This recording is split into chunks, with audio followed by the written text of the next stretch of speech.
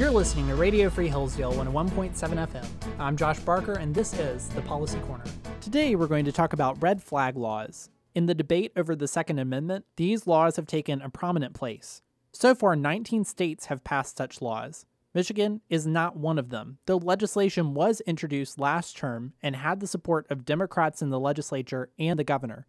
Red flag laws are an attempt to get guns out of the hands of potentially dangerous people.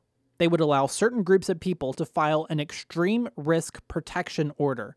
This order would be an assertion by that person who files it that the individual in question poses a danger from possessing or acquiring firearms.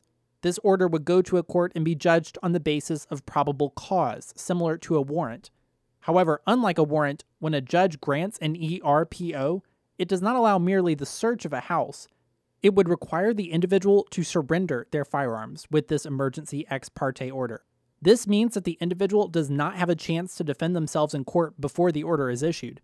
In most states, there would be a hearing afterwards to determine whether this prohibition on firearms should be long-term, in which most states allow the orders to last for up to a year unless the court terminates it early. In this hearing, the court would consider evidence of past violence and threats, as well as reckless brandishing of firearms by the individual and any civil protection orders against the individual. Finally, these laws, in order to be effective, must have these orders put in the national and state background check systems for when people are buying firearms. Now, the details of these laws vary by state. Delaware requires the order to have an assertion that the individual, quote, poses an immediate and present danger. In Florida, it's a significant danger. In Hawaii, it's imminent danger. When it comes to who can file such an order, again, various states include different classes of individuals, as narrow as spouses, dating partners, and immediate family, to broader classes like employers, co-workers, healthcare providers, school system officials, and even law enforcement officers and agencies. This past summer, the Department of Justice issued model legislation that it hopes states will adopt. It's very broad, allowing every class of individuals just mentioned to file these orders, from family to police officers, attorneys, and healthcare providers. It gives the individual against whom such an order is filed an opportunity to motion to terminate the order, but the law states that such an individual, quote, shall have the burden of proving, by the same standard required for the issuance of such an order, that he or she does not pose a significant danger of personal injury or death to him or herself or another. So one of the goals of red flag laws is to prevent suicides. So if there's evidence that the person is suicidal, the order could be filed against them for that reason. They're posing a danger to themselves with a gun. Miles Best, the host of KQED's Above the Noise show, says that the laws have been effective at that task. They've been shown to reduce gun violence, particularly when it comes to death by suicide. For example, a study from the University of Indianapolis found that after Indiana enacted its red flag law, there was a 7.5% decrease in suicide by firearms.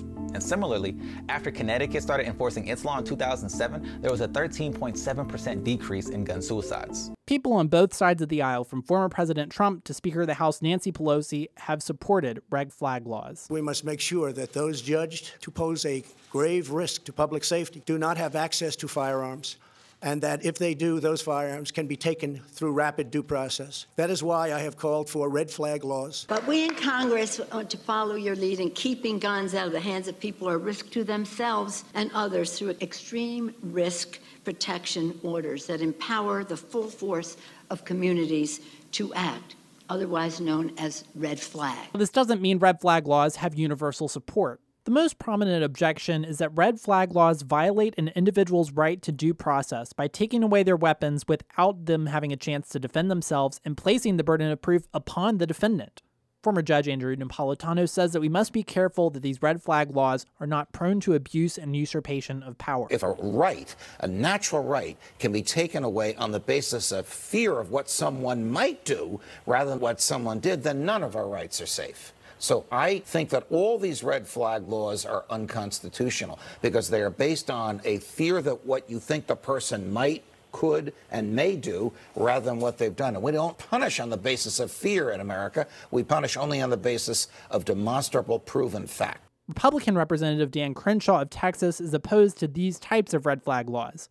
In September, he introduced House Bill 5417, the Preventing Unjust Red Flag Laws Act, and if passed, the bill would prohibit federal funds from going to states or local governments that pass red flag laws that, quote, authorize the removal of firearms without due process. However, he's not opposed to the idea of government intervention in firearm ownership and laid out the tenets of a compromise that he would be willing to support. I have laid out specific safeguards that would have to be in place for us to support any of red flag law. Clear and convincing evidence, punishment for false accusations, right to attorney and cross-examination, and limited standing so that not just anybody can accuse you. For instance, not just a neighbor, not just an ex, maybe a family member, or maybe only police officers.